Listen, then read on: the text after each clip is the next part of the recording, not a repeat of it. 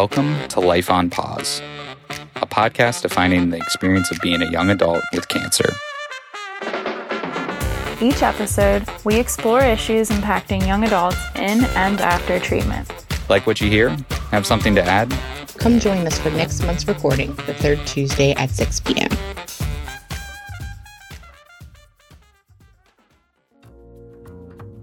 Today's episode on Life on Pause is part one of our two-part series featuring recordings from the 2022 Survivorship Day event.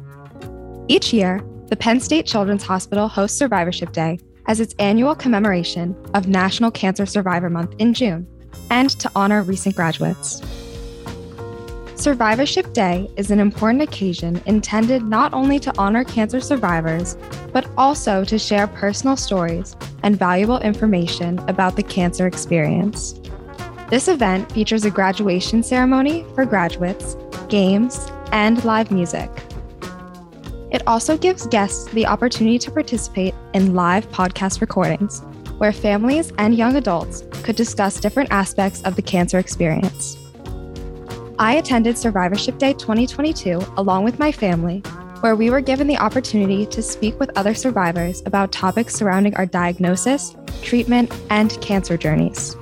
The following is a recording of one of the many impactful conversations from the event. I'm Elizabeth Zachary, and I'm 18. I graduated from Hershey High School, and in the fall, I'll be going to Fairfield University to study nursing. And I finished treatment this summer for Hodgkin's lymphoma. With us today are my parents and Timmy Ward, and I'll go ahead and let them introduce themselves.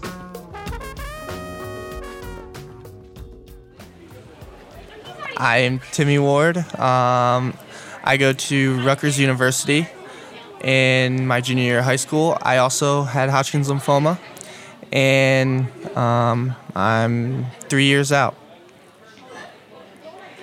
Hi, I'm Kim Zachary, mother of Elizabeth Zachary.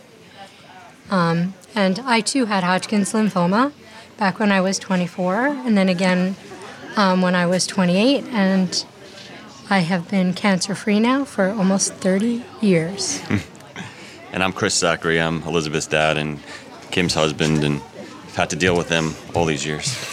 Oh my gosh. We're getting a little feisty on this podcast. Okay. Everyone's cancer journey is really different, whether you're a parent, a patient, or whatever. So I would love if you guys could just share your own personal journey, what were you feeling going through it or being a parent?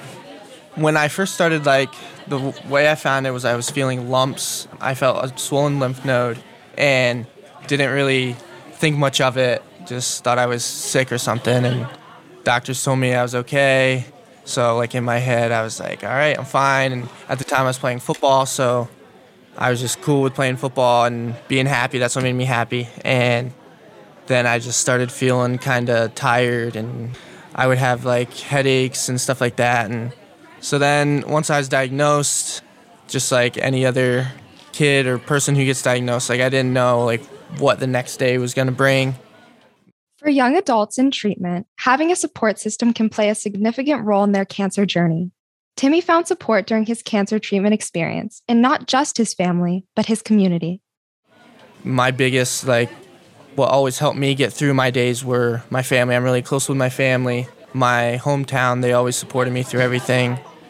So then I went through 3 months of chemo, and luckily, everything shrunk the way it was supposed to. Everything was gone after that. So then after my last scan, I was good to go. Didn't have to do anything else. But throughout the whole process, it happened all so fast. And it was 3 months. It also felt like it was a lifetime of just crazy. But it was just so quick in a short time period that I really didn't have time to take it all in. It was just a big traumatic life experience, I guess. Yeah.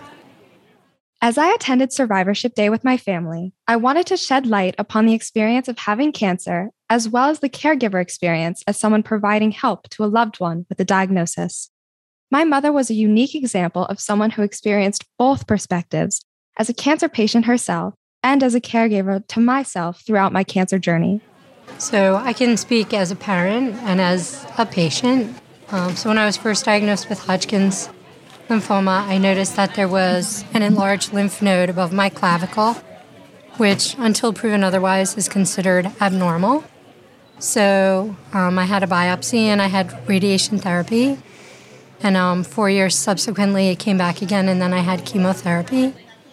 And chemo was difficult to go through. But again, as Jimmy was saying, family got me through it, friends, the people that I worked with. I can't imagine not having so much support. And as a parent, I can speak to what has helped my daughter through, I think, is her family. We're all very close. She has 2 brothers who have been there and been supportive. School has been beyond wonderful. She has a teacher who has sent a card that students have made every day since her treatment started in February, and I think it has meant the world to her. All of her family, all of her friends, that's what helps you to get through. Even if you haven't experienced cancer and its treatment yourself, doesn't mean that you can't provide valuable support. My dad is one of a large number of attendees at Survivorship Day who have not had cancer and instead have acted as supportive caregivers to a person with cancer. The event caters to these individuals, even hosting caregiver support groups where caregivers can communicate and share information regarding their experiences. Here, my dad speaks on his multiple experiences caring for family members with cancer. So I fortunately have never had cancer, but I've had to deal with it on a few different levels a few times. This is the third go-around, twice as a husband and once as a parent. Equally hard, probably a little harder as a parent than a spouse. Although when Kim was diagnosed, we were not married yet, but when she relapsed, we had been married for a couple of years. I guess from a parental outsider, the one thing I would say is just take any symptoms you have seriously, because you just never know. I mean, when Kim first started having symptoms, I was really scared. And she didn't want to pursue it initially. I told her I wouldn't talk to her until she got it checked out, because I was concerned when she told me I had the lymph node that it's probably something that she has to get dealt with. It was very serious. She did get some help, and initially they didn't think much of it, but I told her she had to continue to pursue it till we knew for sure it wasn't anything, and it turned out it was Hodgkin's. And she went through the splenectomy and radiation therapy, which unfortunately wasn't the cure for her, and relapsed a few years later. And again, she had symptoms, lymph nodes, itching, swelling, and people were like, oh, it's just, a skin rash, it's scabies, it's this, is the other thing, and we're like, you need to get it checked out and you need to know. And then unfortunately she found out that she had it in her abdomen, but went through really good treatment down at University of Pennsylvania, where we live in Philadelphia. So I'd say the most important thing is get it checked out, make sure that you figure out what your options are, what you can do, how to get your best self best treated. And it was a kick in the head when just a few months ago, Kim noticed that Elizabeth had swelling above her clavicle, and she actually told me, and I said, you're crazy, don't worry about it. I mean, I guess I just took the same stance I told people not to take, but I was like, I didn't want to believe it.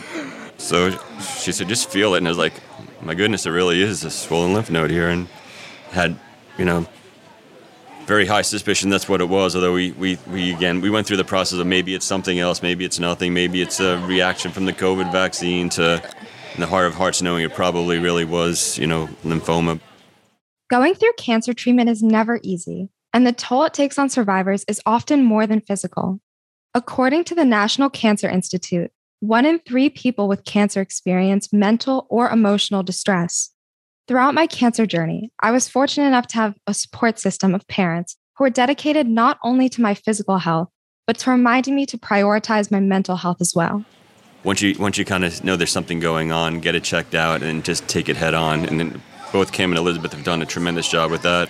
It's not an easy process, but just the way they fought through it, it's tremendous. So I give them all the credit. The support is important, but being focused and mentally tough is important, and keeping your life as sane as it can be. I have to talk about Elizabeth one more time, is that when we finally came to the conclusion after the biopsy that we knew it was Hodgkin's lymphoma and she needed to go through treatment, she went through her schedule as to when her musical play at school was, when her dance recital was, when her graduation from high school was. And she said, I'm starting on this day because I know if I start on this day, I'll feel the healthiest for my recital, I'll feel the healthiest for my musical, I feel the healthiest for my thing. So we came to the doctor and said, she's starting on, I don't remember what the date was, but was Monday, February 7th. And then she said, well, we told them up front, we said, we want to make sure she does these. She goes, we'll figure this out for you. And then she came to us, said, that's the date, and then they call us and say, well, how about if you start on Monday, whatever it was, February 7th? We're like, she already figured that out. So I think, positive attitude, doing what you love to do and continuing with your life despite going through the ups and downs of the treatment, I think can help you get through in a more favorable fashion. Oh, definitely. That helped me a ton. And I feel like I was very lucky in a sense. Obviously you get cancer, you're not really lucky, but to have parents that took it so seriously because they know what it's like. And every person I went to see took me so seriously. They were like, we have to get this test. I remember after I was seen for the first time. She's going to college.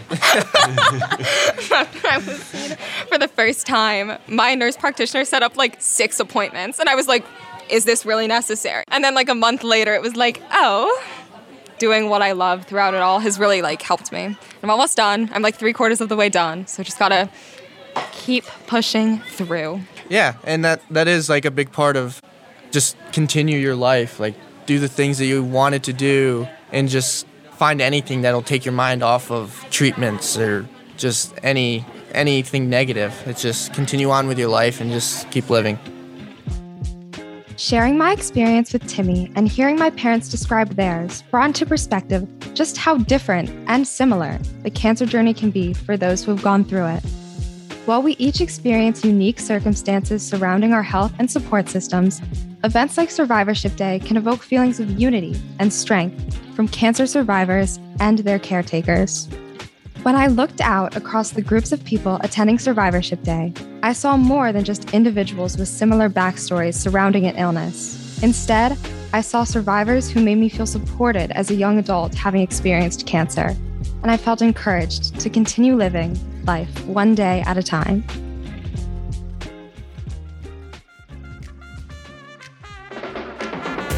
Thanks for listening to Life on Pause.